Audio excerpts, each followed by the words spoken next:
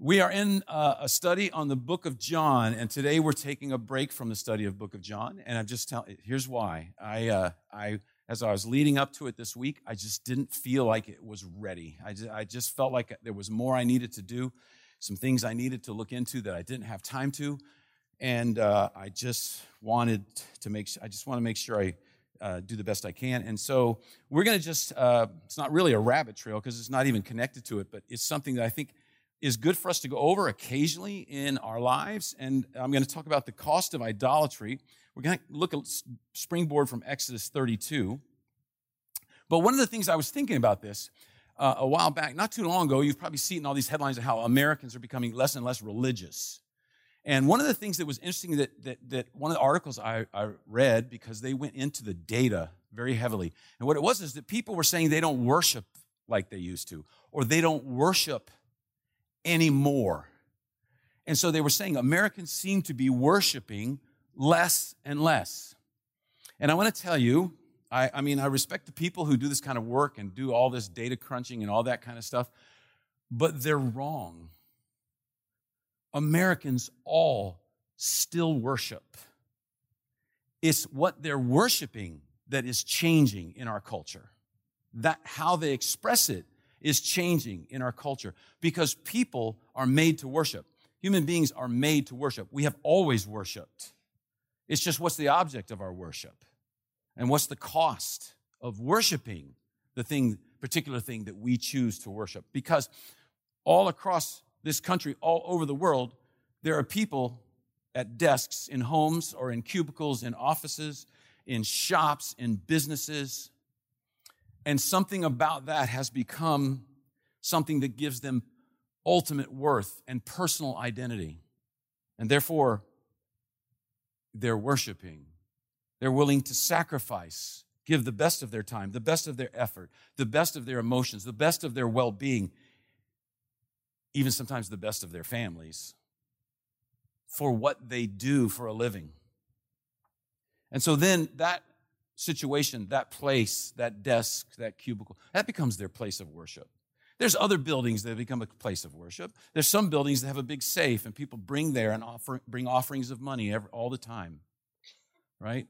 And it becomes their identity. It becomes their security. And it becomes a place of worship. It's a God they sacrifice for. There's a number of buildings not far from here where there's lots of mirrors on the walls and the priests and the priestesses dressed in spandex and leotards.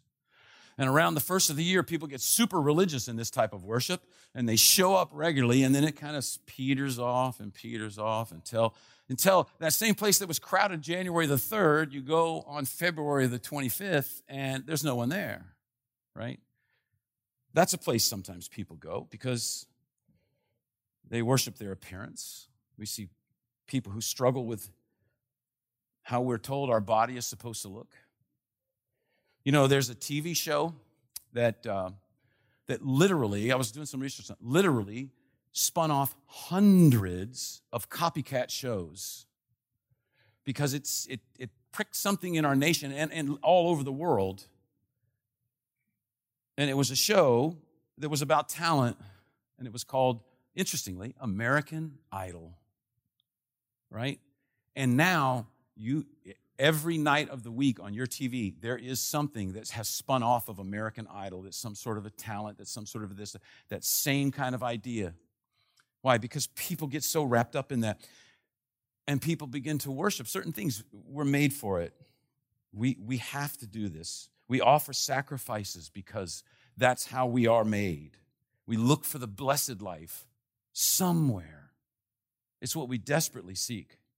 Now, in ancient Israel, they had these idols. They were huge. They were statues. Oftentimes, sometimes were gigantic. Sometimes most people had household idols all around them. And so today, and so it's a little bit different. They worshiped a very physical thing that they saw right before their eyes. And so idol worship has changed some. It's gotten a little more sneaky, but it's the same thing. It's the same thing. And so then we come to the idea of, okay, so what is idolatry? And we're going to look at that. How do I know what my potential idols are? We're going to look at that because we all have them. Why does the Bible make such a big deal about idolatry? And what are the costs of it? Because the ancient world was full of it, and our world is full of it. In the ancient world, we know one we read a lot about in the Old Testament. We read about Baal, and he was the god of fertility. He was the God who brought rain to make crops grow. He was the God that helped families grow. And so Baal was a very important god, because if you live in a society where people live basically hand to mouth, crop yields are incredibly important, because of the difference between eating and not eating. And so when you get in those kind of situations, oftentimes you will do anything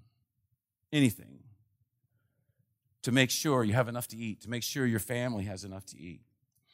And Baal was in charge of that. Baal was the female opposite of him, who was his consort, was Ashtaroth, a goddess. And oftentimes, Ashtaroth had temples where there was cultic prostitution going on.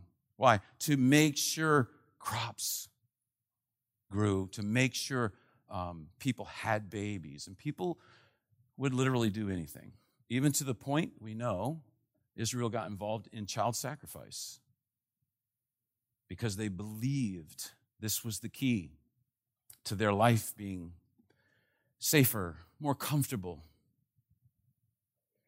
Marduk was the leading god of the Babylonian pantheon, I should say. He was the lord over rain. He was a lot. He was the biggest one. He was troops and war. And interestingly enough, I don't know how he's the lord of rain, he's the lord of troops, he's the lord of war, and he's the god of accounting. And I don't know how that worked out, right? Except that right now, everybody here who's involved in accounting is like, yes, we are important, right? Every April 15th, they would sacrifice a god to Marduk, right? Kind of like what we do. And Dagon was the god of the Philistines, their god of war. And then we have an interesting passage in the Old Testament when the Ark of the Covenant is brought, and Dagon falls on his face in front of the Ark of the Covenant, and just everything that's involved in that. So everybody had idols. Everybody had these ideas. They had personal things and physical things that they looked to for meaning and purpose in life. They looked to for well-being. And they would make them usually very large, to this idea of beauty and grandeur and how powerful they are. And when they would make them, like maybe a guy would make an idol, the idol would be, when it was first made, it's powerless. It has nothing. And then they would perform a ceremony of empowerment. And then suddenly the idol's eyes would be open, the mouth would speak. The idol now had power to affect things on this earth. And that was happened all throughout the world. We see this happening even in the Bible. We see this in the Old Testament. When we get to Moses at Mount Sinai. Because people would make idols, because what they needed was this. They needed something to give them what they wanted. See, it was all about getting what I want from these gods to help my life. So you see, we have to understand this is very key with idols. It's all about me. That's what's key. It's always all about me. And in Exodus 32, when the people saw that Moses was so long in coming down from the mountain, they gathered around Aaron and said, "Come, make us gods who will go before us. As for this fellow Moses who brought us up out of Egypt, we don't know what has happened to him." All right? So they're worried. Moses has gone up and he's been a while. Now remember this, when it is all about you, the one thing you don't want to do is wait. That's the one thing we're not good at, right? We're not good at waiting. I want what I perceive is my need. I want it now. I need it now. I can't live without it now. One time, one of my grandkids came to visit, and he left his favorite animal. And my daughter called from her house and said, he left the animal. He left little whatever, Popey or Pocky or whatever the name of the animal was, I can't remember. And I could hear him in the background, "I can't live without it." Right? So I said, I'll bring him. I'll bring it to him because he needs it right now. He's enslaved me, that child has. Because I want what I want right now. This is what happens to us with idols. And so The people of Israel, like Moses, has been gone a long time. We need something now, something we can see, something we can worship. And when Aaron saw this, he built an altar in front of the calf. He created this calf and announced, tomorrow there will be a festival to the Lord. What is he doing? This is words that they would use for an activation and an empowering ceremony. He made a golden calf, and he said, tomorrow this calf is going to become a god. Same thing that other people do. That must have broke God's heart. And so Moses comes down, and he comes down with these commandments, which says, you shall have no other gods before me. I mean, you talk about an embarrassing moment of timing. They're prohibited from idolatry as they're in the middle of it. And Moses sees his brother at the front of all of this. And his brother says, do not be angry, my Lord. Aaron answered, you know how prone these people are to evil. Boy, there we go. There's a bus people being thrown under, right? They said to me, make us gods who will go before us. As for this fellow Moses who brought us up out of Egypt, we don't know what has happened to him. So I told them, whoever has any gold jewelry, take it off. And then they gave me the gold, and I throw it in the fire, and out came this calf, right? In the words of the immortal theologian Curly, what a coinky-dink. You know, he just makes it. And I love this because Moses comes down, and Aaron realizes, I've really screwed up. And he goes, but those people. He's just imitating Adam, right? The woman you gave me, right? Those people, you know how bad they are. They're going to kill me, right? So this is what I did, and how amazing. See, none of us want to, and here Aaron's doing it. He doesn't want to be thought of as an idolater. And for us, we think, well, I don't bow down to statues. But see, there's this internal idolatry that we can struggle with. Ezekiel talks about this. These men, these people have set up idols in their hearts. See, it's not something outside it's in here. This is where it's so key. This is why over and over in Scripture we hear God saying, I want your heart. I want your heart. You can do all kinds of good things, but I want your heart, because that's the key. So the real problem isn't the statue, there's an idol in the heart. And idolatry is when I take anything that isn't God and I put it where God belongs. That's what idolatry is. Anything that I'm hoping will give me power and authority and meaning and purpose and stuff. And you can make it that way. Paul illustrates this beautifully, in our New Testament. Most of the times, the word that is translated lust in your New Testament is a word, epithumeo. I got to make sure I say that right, because it's epithumeo. Epithumeo. Thumeo is a desire, a longing. Epi is where we get the word epic. Epi means an over, and it's great. It's magnified. So epithumeo is a desire that has become gigantic, or it's gotten out of control. And so Paul is teaching us that's what lust is. It's desire that has lost its proper constraints. It's gotten out of control. Now, we tend to think of lust as a sexual thing, and it is, but biblically it means so many other things. It means a desire, maybe a commitment to a job that begins to cause suffering within my family. Well, it's become an epi-desire, an over-desire. It's gotten too big. It's taken God's place. A desire, and you can put it in so many different ways. It's a desire that has grown and become overabundant, too big, epic. And the problem for us is oftentimes we don't think that we struggle with idols until something happens that actually begins to reveal an idol. Because prosperity and comfort tends to mask them. But a crisis often reveals idols. As long as things are going well in my life, I don't think I have that much of a problem. But when things go bad, all of a sudden it can become very obvious and evident. And so it's a given that we have a problem. But then the thing is, okay, so what could it be? What are the things that are the biggest rival to God in my life? What can they be? And it can be thousands of things. There's some obvious ones. These are some of the obvious ones. Potential items, money. Because money can become so important to us that we think I can't be happy without it. In Colossians 3:5, Paul identifies greed as a form of idolatry, the desire for more and more money. Second thing can be just this desire for success. It's not wrong to want to be successful. We are people who, that's how we're made, so that we can be successful and accomplish things. God wants us to do that. But when that becomes an over-desire, and it becomes what I live for, it can become an idol. Looking like or being, I was trying to think how to say this, looking like you're smart or being very smart can become something that we can allow to become a big thing in our lives. Do you ever hear anybody brag about their degrees or the amount of education that they have? That's what's going on there. Attractiveness is an obvious one in our culture.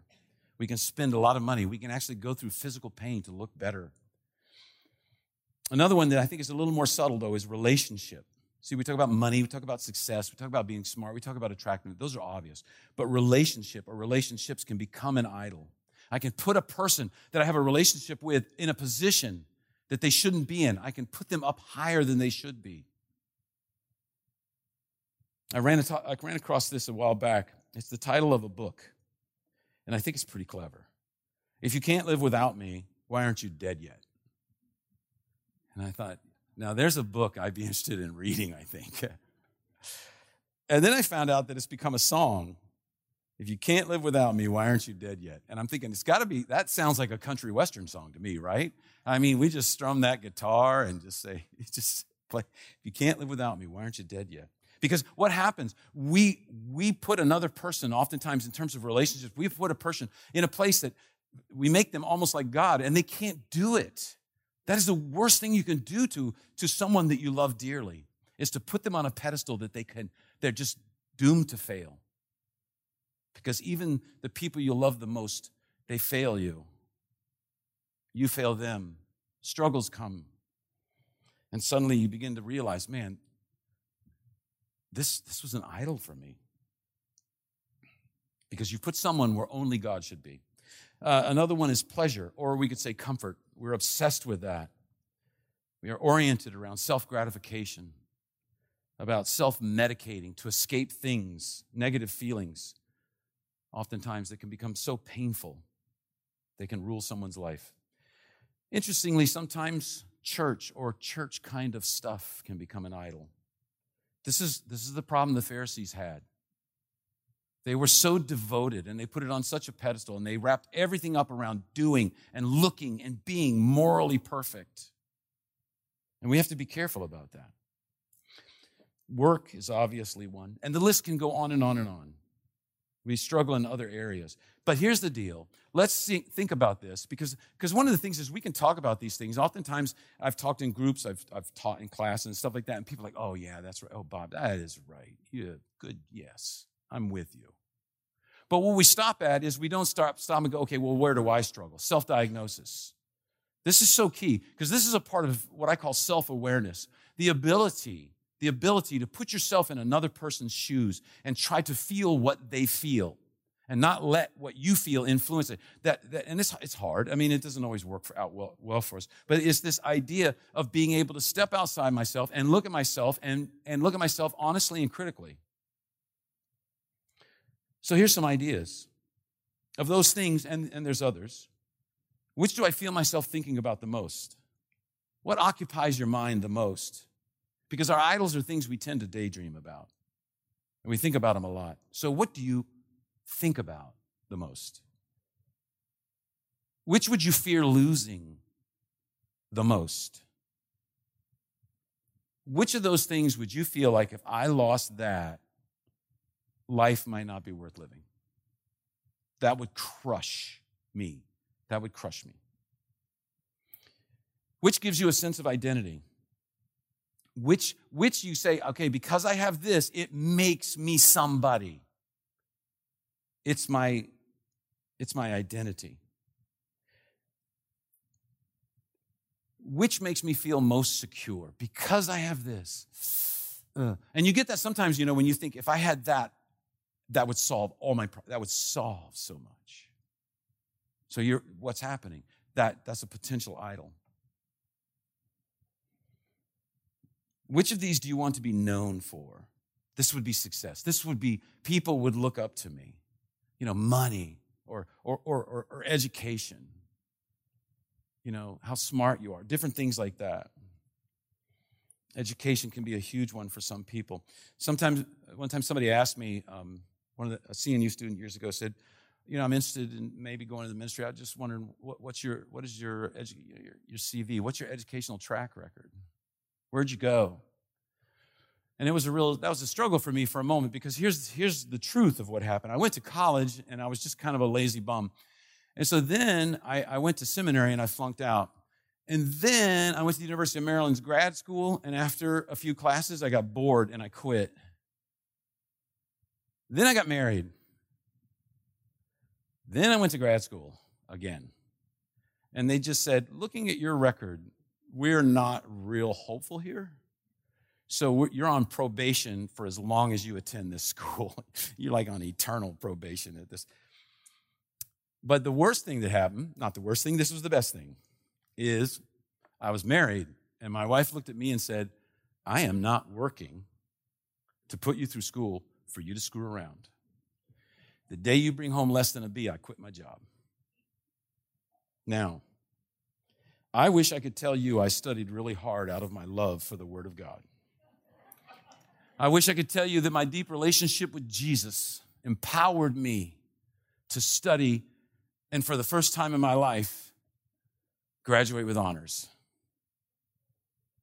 But it wasn't. It was the fear of my wife.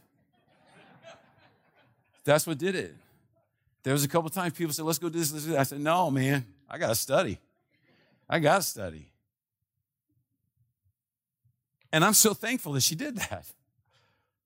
Because she was like, I know you can do this. You're just a lazy bum. And so, bam, she gave me a lesson. See, so when somebody asked me, what's your CV? What's your record? I was like, nah, don't worry about it. I don't want to talk about it. Why? Because it's embarrassing. When you look at those 8 things, or these things we talked about, and maybe there's more, what makes me the happiest when I have lots of it? What makes me the saddest when I don't have much? And then, I think this is a good one. If you could talk to someone who would just be honest with you, that knows you pretty well, what would they say your potential idol is? What would someone who knows you say? Because sometimes it's hard for us. And then, which one do I sacrifice the most for? Now, listen, I understand, I can see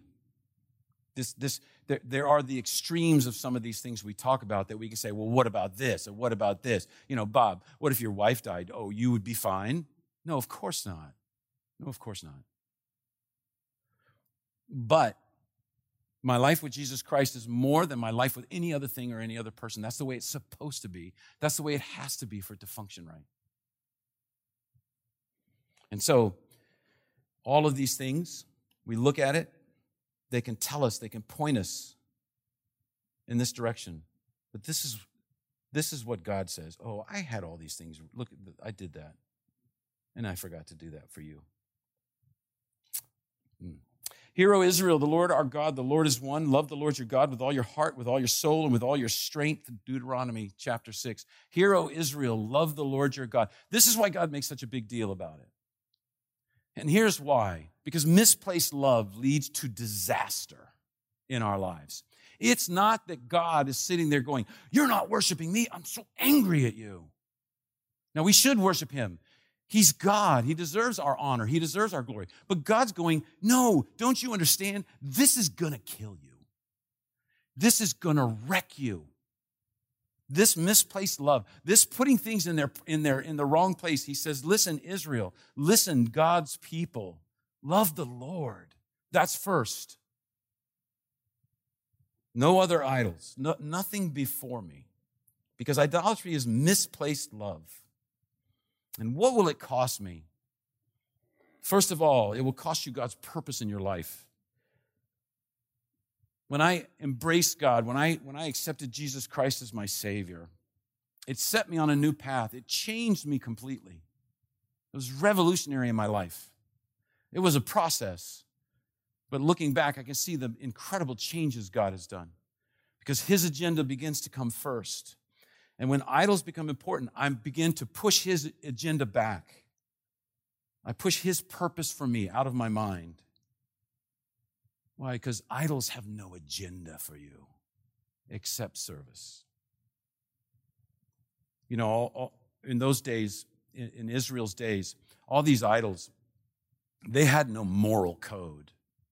There were moral codes. There was the Code of Hammurabi, which was a kind of a first big code of law that was put together, and it wasn't very good, but it was the first kind of thing.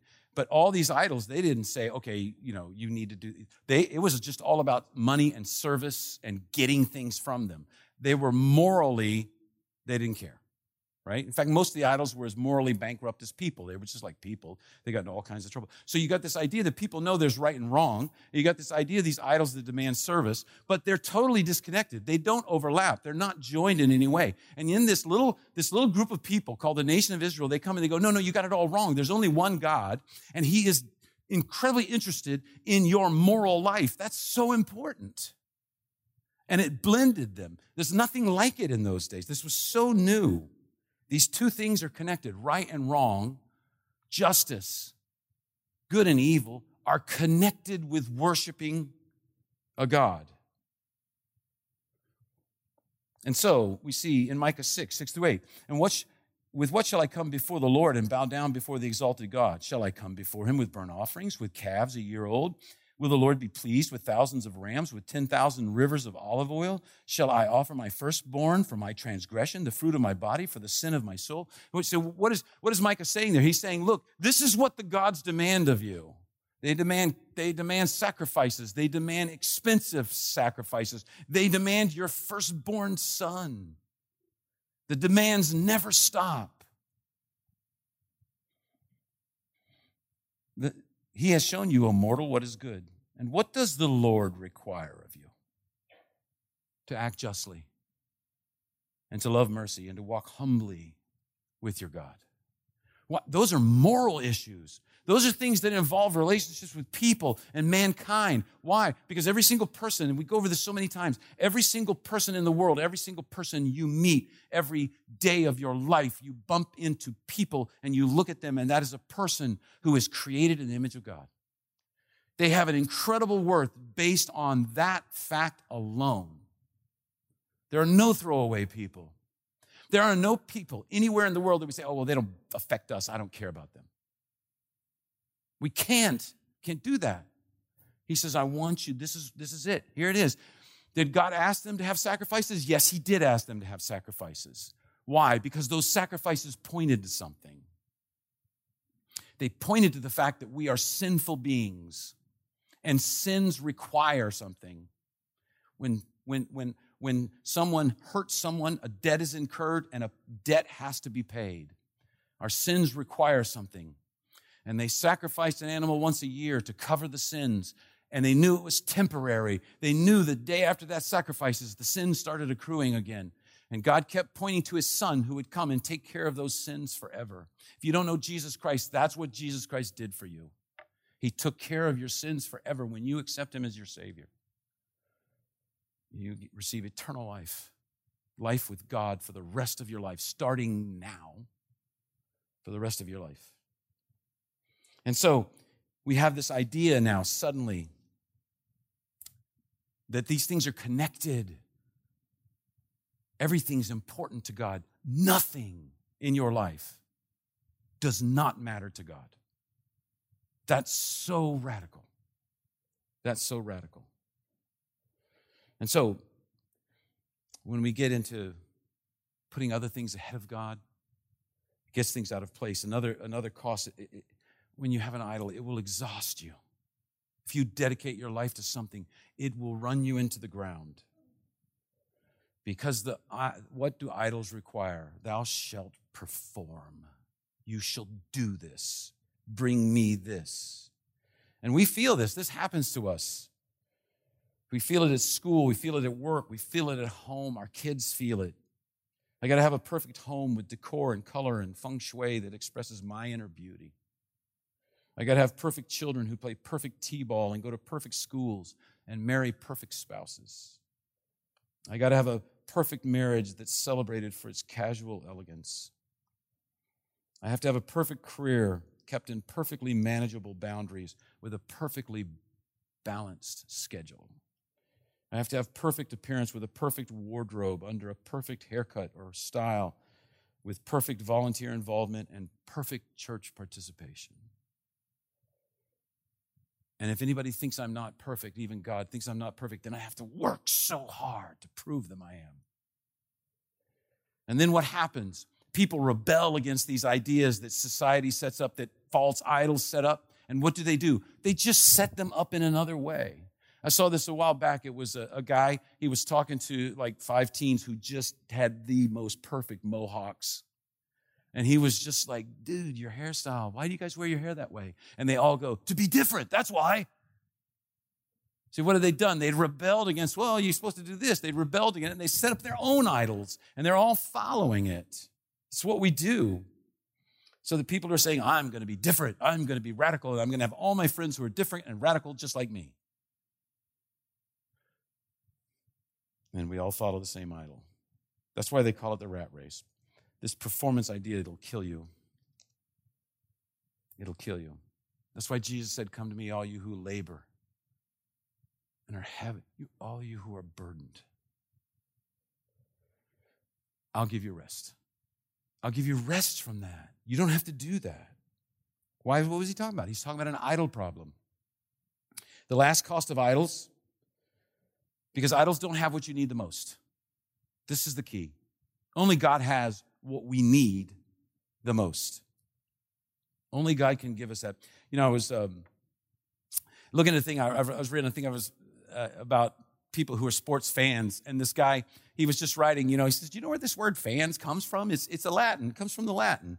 It comes from the Latin word fanaticus, which means someone who's crazy or insane. And it comes from also the word phantom, which means temple. Isn't that interesting? I saw online a while ago a Denver Broncos fan was at the game in a packed Mile High Stadium, and he noticed a guy. He'd seen him come a lot of times, but he was there, but the seat next to him was empty, and there's always somebody in that seat. And so he went down to him and said, hey, you're by yourself. What's going on? He goes, yeah, this is my wife's seat.